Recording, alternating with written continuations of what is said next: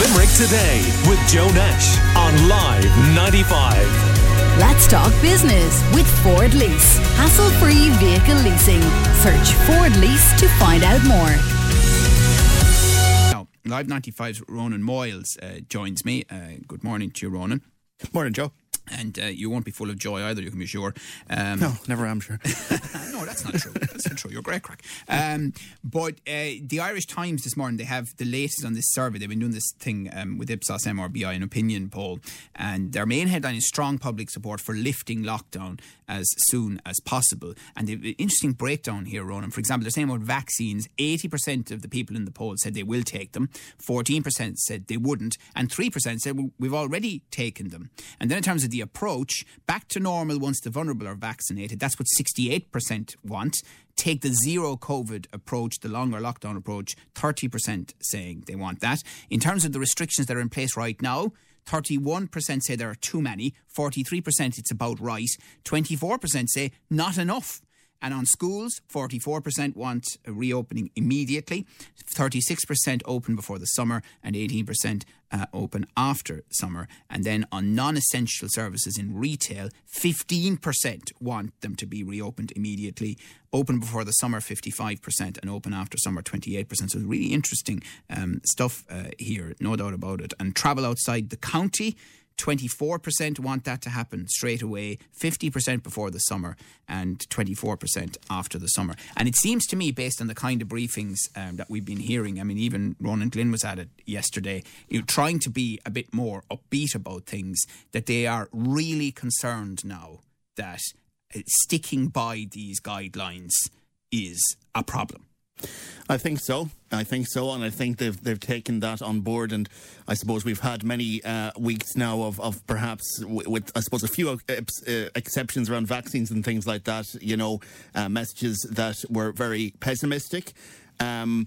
But I think because they probably realised that public support, I would say, while people are still sticking, as you say, mainly to these restrictions, people are really probably now more tired of them than they've ever been at any time over the last year. And look, there are good reasons for the restrictions, but public opinion is what public opinion is, and it will always have, some sort of influence.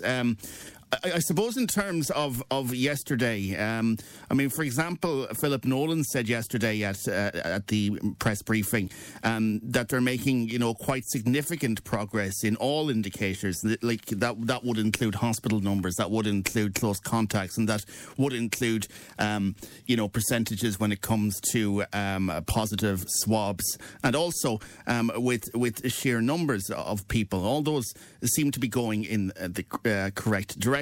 Obviously, there's still the worry about the transmissibility of the UK variant. There was also another variant now being spoken about yesterday. This is a B.1.525 variant that was first identified in December in the UK and in Nigeria, and has now been confirmed as well in Ireland. And the worry about that one is that there may be, in very early studies, a reduced response to vaccines, unfortunately, and increased transmissibility. But, where did our 200 to 400 cases by the end of February go to? There were 536 was it last night? Yeah, there was. I suppose that was a figure that, they were hoping for that figure. They haven't gotten to it. It's all done on modelling, and they're all, in fairness, they're always keen every time. You see, what gets reported, naturally enough, is the figure that they say.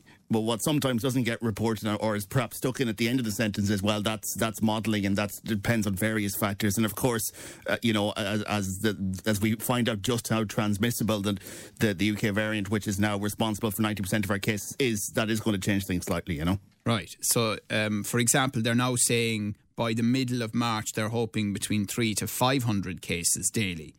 That would be the aim or the modelling. But that's nowhere close.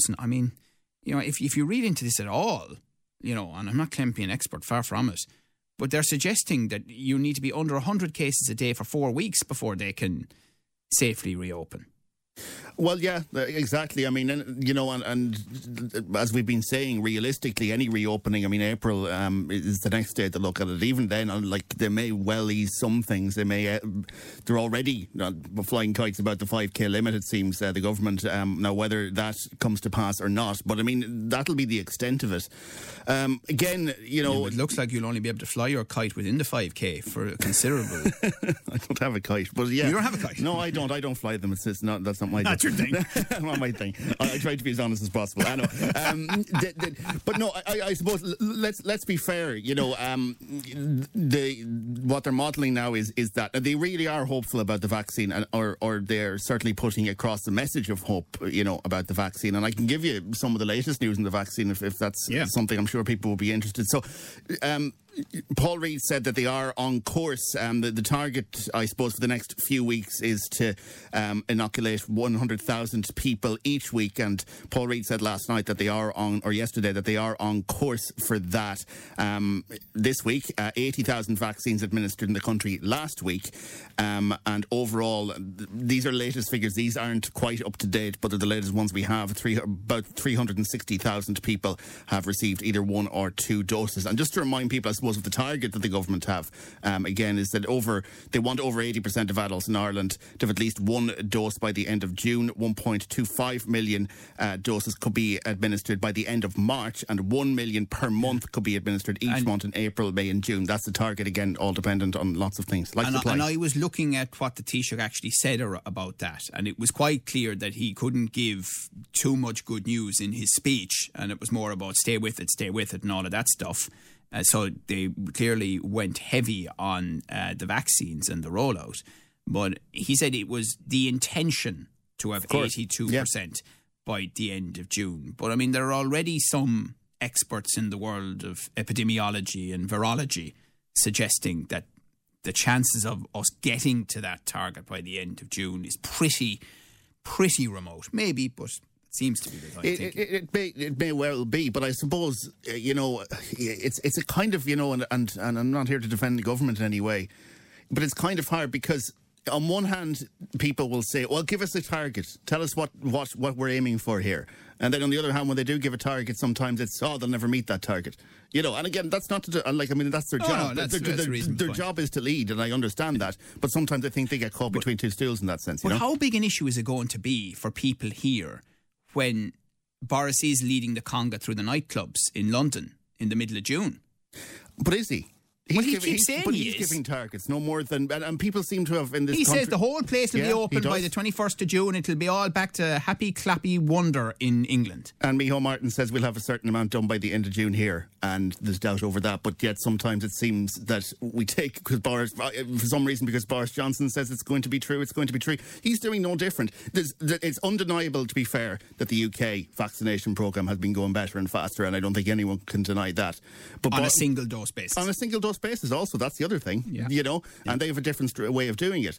So he's doing, though, in a sense, the exact same as the government here is doing. He's saying, giving people hope, whether it'll happen or not has to be seen. No, the big problem for Limerick is that, unfortunately, we're kind of stuck in the number 2 position where we wouldn't want to be behind Dublin when it comes to daily case numbers, aren't we? Yeah, for at least, I think, 4 of the last 5 days, as far as I can remember, we have been a second behind that, and we do actually have... I'll give you yesterday's figure, first of all. 39 new cases reported in Limerick yesterday, but we also got some more local figures, and perhaps some of these will be unsurprising, and I suppose the big one that'll jump out is Limerick City East.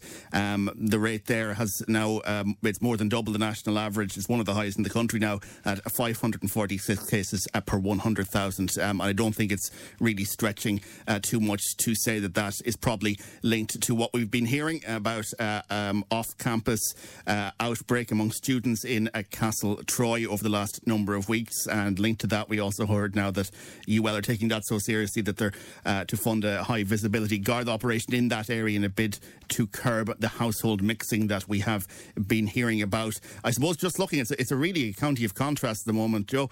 Limerick City North, Limerick City West and Adair Rathkeale all have rates above the national average, but to be fair, only slightly above most of them.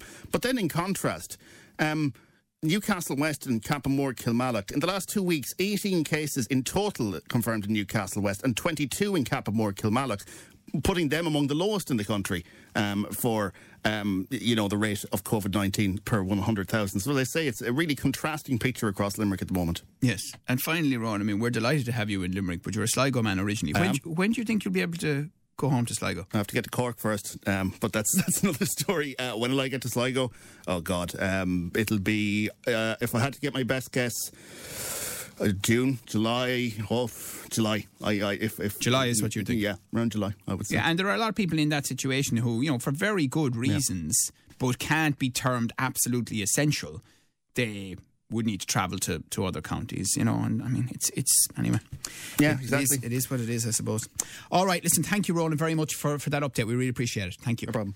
And actually, just on this, listener says, Joe, I'm just getting in touch with you about schools. You'd never know it because of the relentlessly positive spin being put on everywhere, that it's so fantastic schools are reopening beginning on Monday. But there are actually some parents, myself included, who aren't delighted about the idea of sending our kids to school.